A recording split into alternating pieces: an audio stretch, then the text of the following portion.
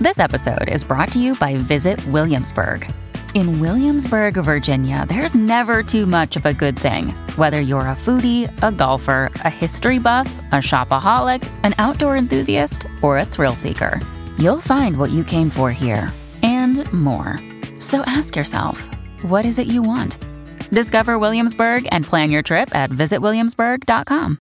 Another day is here, and you're ready for it. What to wear? Check. Breakfast, lunch, and dinner? Check. Planning for what's next and how to save for it? That's where Bank of America can help. For your financial to-dos, Bank of America has experts ready to help get you closer to your goals.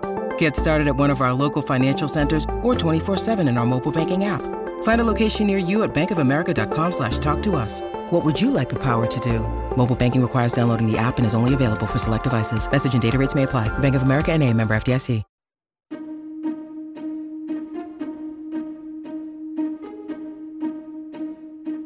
Hello and welcome to the How To Academy podcast, the bi-weekly show from London's home of big thinking. Time magazine called George Saunders the greatest short story writer in the English language, and few would dare to disagree. In 2020, he joined us on the podcast to share his advice to budding students of the form, and a few days ago, I had the great pleasure of speaking to him in person about Liberation Day, his fantastic new collection of stories.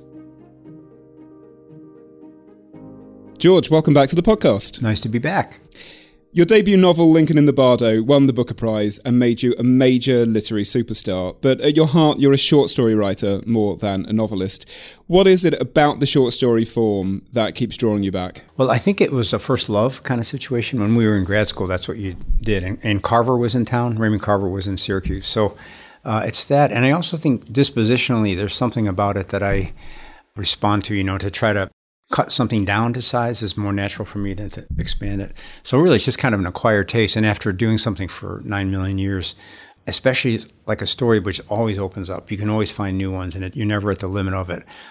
It's really kind of sweet at this age, to go, in the world of the story, I'm still 12, or 18 or whatever. It's all new. And if you go to that with any other attitude, you're going to get in trouble. If you think, oh, no, I've got some awards, I don't have to really worry about it, you'll sink. So, what have you learned in those 9 million years that you didn't know when you were starting out and first getting published? I think that it's more about communication than performance. I think when I was younger, having had my mind blown by these other writers, I thought, oh, you have to blow somebody's mind with how much smarter you are than them or more experienced. And then now it's no, you don't. You have to admit that you're one with the reader, that no matter where you're from or what the differences are, you've got some core centrality, and you have to talk to that part of the person. So that's infinite. I mean, you can never get to the end of that. And it's hard. It's hard to do that while trying not to repeat yourself. Hard to do that if you have any, anxiety about your place in the world. Every day you have to say, no, I'm going to imagine the reader as somebody who is like me and maybe even a little smarter. So that's a great practice for the rest of your life, really, You said that winning awards, I assume the Booker Prize for Lincoln in the Bardo is one of the awards you're referring to. You didn't want it to make you big-headed. Right. But did writing Lincoln in the Bardo change you as a short story writer? Have you come back to the form with a new approach? I think so. And it's just that I am, it made me a little more comfortable not dancing all the time because I didn't publish the first book till I was 38, and I did it by being very, very kind of provocatively edgy and sort of trying to make every sentence a little percussive and weird. So you finally get invited to the party, and you don't want to get kicked out. So your tendency is to cling to that thing. With Lincoln, the form demanded something else. I had to be a little bit, in some large patches, I had to do a passable version of a 19th century letter, for example. So if that sounds edgy, it sticks out. So so style became tone it down enough that it would blend. And some of those sections worked. So I think in this book, I'm a little more comfortable with a prose style that isn't necessarily calling attention to itself, which is feels like a form of growth, You occupy quite an unusual piece of terrain in the literary landscape because you're equally at ease both in fantasy and in reality. You can do imaginative genre fiction and literary naturalism. And there aren't many other contemporary authors who do that. Maybe Richard Powers, Jennifer Egan, and a few more, but it's rare. And can you speak to that duality and how you developed your range? Yeah, to me, it's not a difference, actually. In other words, it's all fantasy. So if you look at any given moment, we make it realism by imposing concepts on it. So, and then what we call realism in fiction is just agreeing to that set of assumptions in language. So we say, Fred walked into the bank on a calm autumn evening. But that's a construct. It's not actually, if you were there with him, it doesn't adequately describe what's happening. So, but we consent to that because it's kind of fun. You can pretend that it's real. But if you closely examine a Chekhov story, it's wild as shit. It's compressed, it's exaggerated, and all kinds of things left out. So to me, if I put aside the question of realism versus experimental and just say every story is supposed to go to the heart of things somehow, and then by whatever means necessary. Sometimes it's going to be fun to start in a crazy invented world. Sometimes it's going to be fun to start in an office. But if the goal is to kind of get inside reality and make it more visible, then it's always got an element of invention and wildness. Does your background as a geophysical engineer and technical writer influence your literary work? I think so. I mean, the one big way is that in engineering school, they give you zero credit for trying. You can try all you want, and if the answer's wrong, you flunk. So that was good training especially for somebody who writes the way I do. I do a lot of drafts. So if I do draft 99 and it's not working, I am okay with doing 100. And then the other thing is, I think there was a kind of a systems thinking that you were taught in engineering school, which was that if, say, a machine isn't working, well, it's not a mystery. It's not a miracle. It's just a machine. So you look at it analytically. You see, it's not working because of this. You fix that. So to apply that to a story is somehow comforting to me. It's like it's not the muse. It's not a miracle. It's just reading from the beginning and kind of seeing, am I in it? Am I in it? Am I in it? I'm not in it. Okay, that's page 4. What's wrong? So a little more of a diagnostic approach, so you don't have to panic, and you don't have to rely on some kind of mystical source of power. You always have a way to kind of pull yourself back in a little bit. It's as much craft as it is art, I suppose you could say. Or yeah, and exactly, and it has to be craft to be art, or maybe the two things are not even different. Yeah. So we're here to talk about your new collection of short stories, Liberation Day. And many stories in this collection are concerned with writers and the act of writing, including, I would argue, the title story, Liberation Day. And Liberation Day is satirical science fiction. The premise is that a group of prisoners, and their jailers would say volunteers, but really they're prisoners, tell stories aloud to entertain rich people under the influence of a mind control device. And I couldn't help but wonder how much of this was a satire of the literary world itself, and its protagonist was a version of you or any writer who reads his or her work out loud to a crowd for their gratification. I think that never occurred to me until you just now said it, but it's also probably true. So my approach is try to have zero ideas at the outset, and for as long as I can, let the subconscious speak, which to me happens through revision, kind of like hundreds of passes through making small choices each time. And then somehow, I don't really understand how, but that process opens up a channel for all kinds of things that I don't vet, And so at the end, I'm kind of like, I finished the book and I kind of know where it means, but maybe not why or what.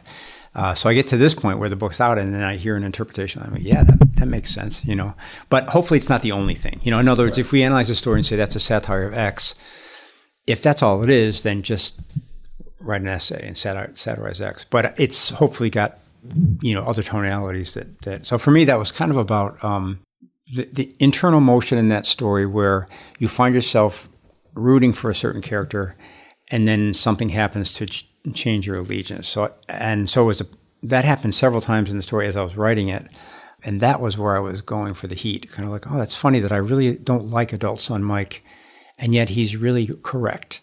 And yet he fucked it up and got people killed. And yet, that kind of, I associate that with Chekhov. Chekhov's somebody who does that to me, Let's just explain to the listener, adult son Mike is the son of the people who are imprisoning the quote-unquote speakers or writers. And he organizes their liberation, and it goes horribly wrong. Yeah. And he's sort of an unlikable person who's on the right side of the cause, and we all know those people. According to my interpretation of the story, as it being about writing or performance, It's a torturous process, quite literally, in this story. The people who are doing the speaking are pinned to the wall, and yet they take great pleasure from it. I wonder if you can speak to that in the writing process. Yeah, I think there's some quality to the public aspect of being a writer, if you're lucky enough to have one, that is kind of like summoning up a certain part of yourself. So for me, I've always, since I was a little kid, loved to be entertaining, loved to attract attention. So I was a musician for a while and did a little stand-up. And so that part is really natural for me. And yet, if you do it too much, you feel a little like, So I think that's in him. He's very much an achiever. He likes to perform. He enjoys the feeling of being super articulate. And actually, he doesn't have many misgivings about it until everything goes south. We have him on his behalf, I think, Yeah, it's interesting. And even then, he afterwards, he's okay with it again. Yeah. The one thing I do identify with him is in this way, that the act of writing a story, and especially when you get in over your head, and I'd say your subconscious produces something that you had no plan to do that's actually pretty good. That's an incredibly addictive feeling where, the person on the page is better than the day-to-day person. And I kind of live for that moment. And, so you'll be in that writing room for days on end and it won't happen. And then one day it does. And that means you'll be there the next 20, for that little buzz. I want to dig down a bit deeper into the moral aspects of this story. So the speakers are retelling the story of Custer's last stand, both from the Indigenous perspective and from Custer's perspective. But neither the audience listening to the story nor the storytellers themselves seem to appreciate that there's an implicit critique of their own exploitation going on in the present in that story. They seem almost entirely oblivious of it. Do you worry that your stories and their political dimensions might fall on deaf ears? Yeah, I don't know. I don't really, since that's not really their intention, I'm okay with that. Although I'd also say even at, what we call a deaf ear is hearing. There's something, you can, a story will only have power if it's shaking something in you that you didn't know was there, I would say, but honestly, I don't think of it that way. Like when I'm doing it, it's very much a process of like when you're tuning up a car engine. It's just, why are you doing that? I don't ask me that. I'm doing it. You get it tuned. It sounds right. It feels right. Then you're done. And then now this part where we talk about it is, I think my job is to make it a solid enough thing that we can talk about it on the same factual basis. And then that's the fun. Then everybody can interpret it as they like. Would you read a bit from the story for us? Sure. So this is kind of the text of the performance that this guy Jeremy is being forced to give, and he's got something called a knowledge mod installed. So he doesn't know any of this, but it's coming to him via this technology. We begin. Custer attempts to attack the north end of the village, but is driven back by White Cow Bull et al. In the attempt, an officer, possibly Custer himself, is shot. The men are confused, paralyzed by this unexpected event, the first death of the day among that wing of the 7th. Thousands of warriors now bear down upon them. It is the beginning of the end. They are pursued back up the coulee, fighting well at first, though hampered by their need to bear along the wounded officer. Then it's happening fast, too fast, faster than any of them could have imagined. There's no time to think, reconsider, pray. A man, a boy really, from Kansas, stands aghast, watching 4 braves on horseback approach. He has lost his gun and his left boot. He wishes to say, "Stop, please stop. Let me think all of this over. How did I come to be here? Is there not a method by which I may turn back time and be home?" But they're upon him. "Oh, John," his friend calls out from nearby, and dying, the boy from Kansas hears this dimly, the last sound he ever hears. Back in Kansas, the boy's mother, at this exact moment, pauses at the water well, bucket in hand, feeling briefly his presence. As she will later say, she will say and say until the last day of her life, with an overlay of such dread and panic that, dropping the bucket, she falls to her knees. The cry goes out among the tribes, "We can kill them all." Amazing, thank you. It's uplifting. Jeremy, the protagonist of the story, has had his autonomy and personality wiped away, and he's being sexually exploited by the wife of his jailer. He tells her erotic stories and things develop from there. This is not the way round that stories of sexual exploitation normally go. No, and part of the fun of it was that it didn't feel like. I mean, to him, it doesn't feel like exploitation. It feels like it's a great opportunity. Yeah. So that's. I mean, I don't know. You start to wonder where the stuff comes from, and it's just a kind of richness. You're in it. You're actually. Imagining yourself him, and a lot of the thing is just where is he sitting? What do his hands hurt? How does he feel? And then it just kind of goes from there, and it's so fun. There's political violence all the way through this collection, not just in the title story, but we've got stories about violent mobs, we've got vigilante violence, we've got fake protesters who fight with police, and of course, the US has a long history of political violence, and you would have to be living on a different planet not to think that was relevant in the current moment. It tends to end badly for your protagonists, or be a tool of their oppressors rather than their liberators. Would you say that's a fair assessment of your own politics? I think, for me, the hopeful element of this book is that these people start out deluded and they end up stumbling towards something like truth. And I think that's, it's kind of a small victory, but I think that's what the stories have in common. And I feel that that's kind of where we are in the country, which is I'm really surprised to find out we have the problems that we do. Even 10 years ago, I had a much rosier view. So then you kind of dust yourself off and say, well, all right, it doesn't mean that truth isn't real. It doesn't mean that democracy isn't attainable, but the first job is to stand up straight and start, walking toward the light somewhat. But but again, the political violence. I covered the Trump rally for the New Yorker, and in those stories, there's always a moment that stays with you. And in that one, in Phoenix, there was the rallies would release, and there was this kind of really fraught moment where the river of Trump supporters would meet the wall of the anti-Trump people, and it was kind of stagey. There'd be 15 people each screaming at each other, and there were these two guys who were about the same age and both claimed to be veterans, just inches away, screaming at each other with the most hateful things, And there was something so sickening about that, because you could imagine that if it happened somewhere else and one of them had a flat tire, the other one would have helped. But it was a very performative kind of thing. And of course, the things they were saying were right off of their respective news feeds, So I think that fed certainly that story, Elliot Spencer, which has programmed protesters. But just that kind of the frightening violence of somebody who's possessed by a concept, and the concept has been stewed over in private, and then in public, all the sort of our habitual decency just falls away, and suddenly you could kill somebody. It could easily have happened that day. You even get comic mileage out of this. That's pretty funny. Story. I'm going to leave the listener to read Ghoul and see why mob violence is funny in George's estimation. One of the stories actually envisages the end of American democracy, and it asks us to consider whether we as individuals could do more to resist that. But it leaves the question unanswered. Yeah, that's love letter. And I think that's part of the job of fiction, and Chekhov said, you don't have to answer the question, but you have to formulate it correctly. So in that one, it's a little bit in the future. Things have gone badly, and it's a very repressive regime. And so it's just a grandfather kind of gently, lovingly counseling his grandson to stay out of it, which I think, it's not a bad advice in some cases. But I think about halfway through the story, he starts to hear his own voice. And in the face of what seems like a very lovely relationship with his grandson, he doesn't like the sound of that voice. So maybe in the last third, he starts to slightly reconsider, So that was for me a rare story, and that it came directly out of my political feelings, and right before the election.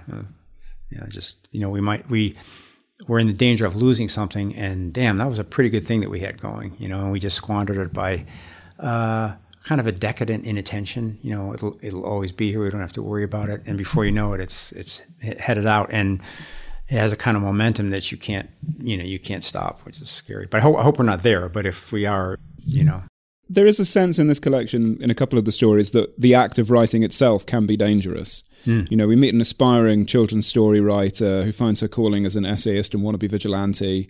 The grandfather you just mentioned has to conceal certain information in his letters because it could cause trouble for everyone involved. Yeah. Well, it is. I think it is dangerous. You think about what happened to Rushdie. That's ideas translated into incredible violence. So, but of course, that also means it can be powerful. And it's interesting. When I was a younger writer, I think I had a different idea of how writing influenced things. So I thought you wrote, if you're Thomas Paine, you wrote Common Sense and you created a country and so on. But it's been interesting the last few years traveling, or before that, the pandemic, traveling and meeting individual readers. And that's amazing because you see that if it does anything, it does small work in one mind at a time. And so in a sense, you think, oh, that's not so much. But then you multiply it times millions of people. You look at the effect a book has had on your mind. Like I read The Bluest Eye when our kids were little, and it literally altered my entire life.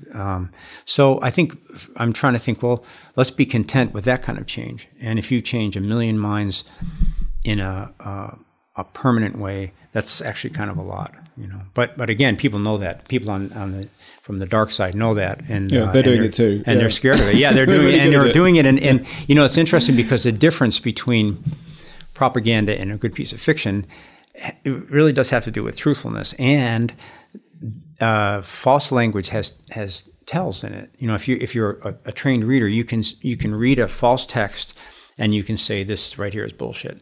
And I think that's in the States. I kind of hate to generalize, but I will. But you've got a storytelling system, which is, say, partisan news, which is telling a blatantly false story. And if you were a better reader, you could see it. But for reasons I don't understand, it's turning a lot of people. So the power of story is pretty undeniable.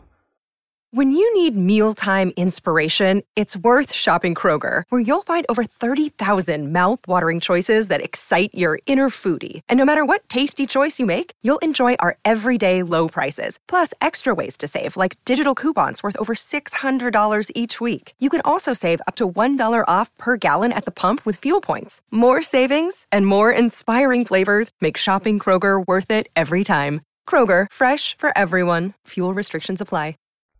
The other big theme in this collection, for me at least, was work and the banality of work. You've got stories about office gossip, petty power politics, and also the sense of meaning that comes from having a job, even when that job itself is essentially pointless. Mm. Yeah, that's been my experience. When I was first out of grad school, we had our daughters really quickly. My wife and I got engaged in 3 weeks and got married, quickly. Had kids before we even, we knew what was happening. We didn't have any money. And so, I was trying to write, not having any luck. I had a job as a tech writer at this company, and we had one car, so I was biking to work. And so it was pretty scrappy, but happy, just suddenly to have something to work for was, and it was such an interesting moment of saying, oh, now I understand America. I understand my old neighborhood. I understand my family. He didn't like that job, but he had his kids, So I think there's something to that, a human being's ability to get in a situation, find some pleasure in it, especially if there's a bigger cause that it's serving. So I look back at those days so fondly, and there was no reason. The job was, I was basically running a photocopier and often being berated for it, and there was no writing time, and there was, but at the end of the day, there were my wife and kids, and I had done okay by them. I hadn't failed on that, In the story Ghoul, characters are working in an underground theme park with no visitors, and the visitors will never come, but it gives their lives meaning anyway. Right. Yeah. And there's been a systematic move to implement no negative speaking about the job, because that would make it harder to do. Right. Yeah. Which is everyone's job ever, right? Right. Or even beyond the job, there's ways that I was funny because I wrote that, and of course I was against it, but on the other hand, I thought, well, given the situation, maybe it's the right thing to do. But that was another example of a story where I wrote myself into a kind of a fix, and then I thought, oh gosh, I don't know how to get out of this. But then the pleasure of it at this point is to say, well, the answer is spend a year and you'll figure it out, and so it's nice. The characters in these stories often think that they're better people than they really are. And they spend a lot of time justifying to themselves that they are, in fact, good people. And the reader may disagree. Yeah. Well, that's pretty much my inner life. The kind of, I've got this real, I heard this great expression, monkey mind. So I found it really fruitful to kind of just look at the thoughts of my thoughts in a 30-second burst. And it's so, almost impossible to represent really. But the contradictions and the self-justifications and the defensiveness and the victory and the defeat, it's quite rich. So my thought now is you can get a lot of plot out of just making a person through his or her thoughts. They're then predisposed to action. If you have somebody who's very, very nervous about being called out in public, and he just has a 2-page monologue that's funny, in which he worries about that, and then he falls down a flight of stairs. That's a major event because you've been sort of front-loaded. You're an ex-Catholic. Does that inspire your characterization? Oh yeah. I mean, I'm a former Catholic. I don't know if I'm ex. I'm former, and still kind of Catholic. So I mean, lapsed? Is that lapsed Catholic? Lapsed, but I lapsed into Buddhism. But I don't really see that much difference actually. But no, there was a lot of at that time in Chicago. There was a lot of working class neighborhood, but surprising level of moral inquiry. The nuns were expected you to understand morality and talk about it and defend it, and there was a lot of thought experiments. And then, of course, that whole world was full of sort of self-loathing. Like you were a sinner, and you were going to try to get better, but you were going to fail. But you could confess, but it didn't last very long. That kind of thing. So it's kind of a neurotic playground. To have that. But also the other thing it had is it had a real feeling of grandeur and ritual. Would sit in the church for quite a long time. Your mind would go pretty quiet, and things would start to happen. And I think one thing I took from that was the idea that, so there's the Mass. It's this ritual that's been around for thousands of years, and it's developed generation by generation to do more than it should be able to do in terms of its shaping and stuff. So that's kind of good training for an artist, that you can put more into a thing than it should be able to contain. And then a lot of different people can put themselves before it, and it will have some kind of effect on them, And so I find it's easy to make fun of Catholicism, and I've done it a lot. But there was a real introduction to art, and also I think to maybe spiritual traditions that ended up speaking to me more deeply, like Buddhism. But first, you have to have an experience of reverence when you're a kid, and then I think you always have a bit of a hankering to go back to that. And there are no pat moral resolutions in any of these stories? No, because I don't think they're really, there's always a next day, But I think in these stories, I always feel like you've got, in any story, what has to happen is some alteration of circumstances. So it doesn't have to be, like in love letters, very small. It's just, but for it to, in my view, to be a story, you have to start with A and then get to A prime. So whatever moral power a story has is maybe in the difference between A and A prime. So it says, a person who's working in an underground theme park can actually come out the other end and have a revelation about how silly it is, and resolve not to do it anymore. That's enough for a story, So that's, I think it's moral, in the sense that it's just basically we're not stuck, no matter where you are, you're not stuck, which then is, kind of related to this Buddhist idea of impermanence. Like if you start out here, you won't stay there, and hopefully you'll move to a place that's felt as progress. And it's also just psychologically realistic. Right. Yeah, because that to me is the beauty of life is you occupy a position, the world kicks your ass. You occupy a new position, the world kicks your ass. And then soon you're 80, and you're never going to reach the place where the world doesn't kick your ass. It will do that every time. So that's pretty rich, and it would argue for a set of virtues like, I guess being okay having your ass kicked, but also, that the hardest thing is, I think, as a person, is to be not at rest. Everybody wants to be on autopilot and not at rest. And the story, I think, is a mini education in the idea that it puts you through that process. You in the first third, you think the story is about X. The second third undoes that. That in itself is kind of an education that one, you can't rest, and two, that you're okay with it. We're more comfortable with unrest than we think, maybe something like that. What did you learn about yourself writing this collection? I think, well, the one thing I really would like to do is keep growing as a writer until I'm dead. And this book was a challenge in that way because the last book, 10th of December, had a certain pattern to it that I really liked, which was, and again, all from the subconscious, not planned. The stories would lead me to a certain place where an act of heroism was called for, and in several of the stories, a person rose to the occasion. So that was nice to be writing that kind of story, and I was happy to do it. Well, so then start writing this book, and those moments would present themselves. But again, because of the subconscious, they present themselves in occasions where heroism was really not likely or was impossible. So then I think, oh, what? There's something wrong with the story. Well, no, you're just feeling differently. So at that point, the challenge becomes, don't put in a facile act of heroism because that's a shitty story. Okay, what else could the person do? And mostly in this book, the answer is stumble on, So I think in some ways they're quieter stories in a certain way, and they certainly don't have the big acts of heroism. But in my idea of my own development, I dodged a bullet, because you could have just said, well, let's just do that again, So that's kind of the increasingly tenuous task as I get older, What gives you hope for the future? Everything, really. I mean, just to be, I think it's a corny blessing of older age is that you go, Jesus, I'm still here. And I think, too, with the pandemic, that felt like being a ghost for a few years. Like you could see the world, but you couldn't quite get to it. So I'm pretty much hopeful. I mean, hope to me, hope and despair are both sort of equally silly. You don't have to, you're going to have enough trouble and joy if you just leave it alone. But I feel interested in, it's kind of like, at this point, I realize what I love in this life, and that's a short story. And I mean, in a professional sense of what I love.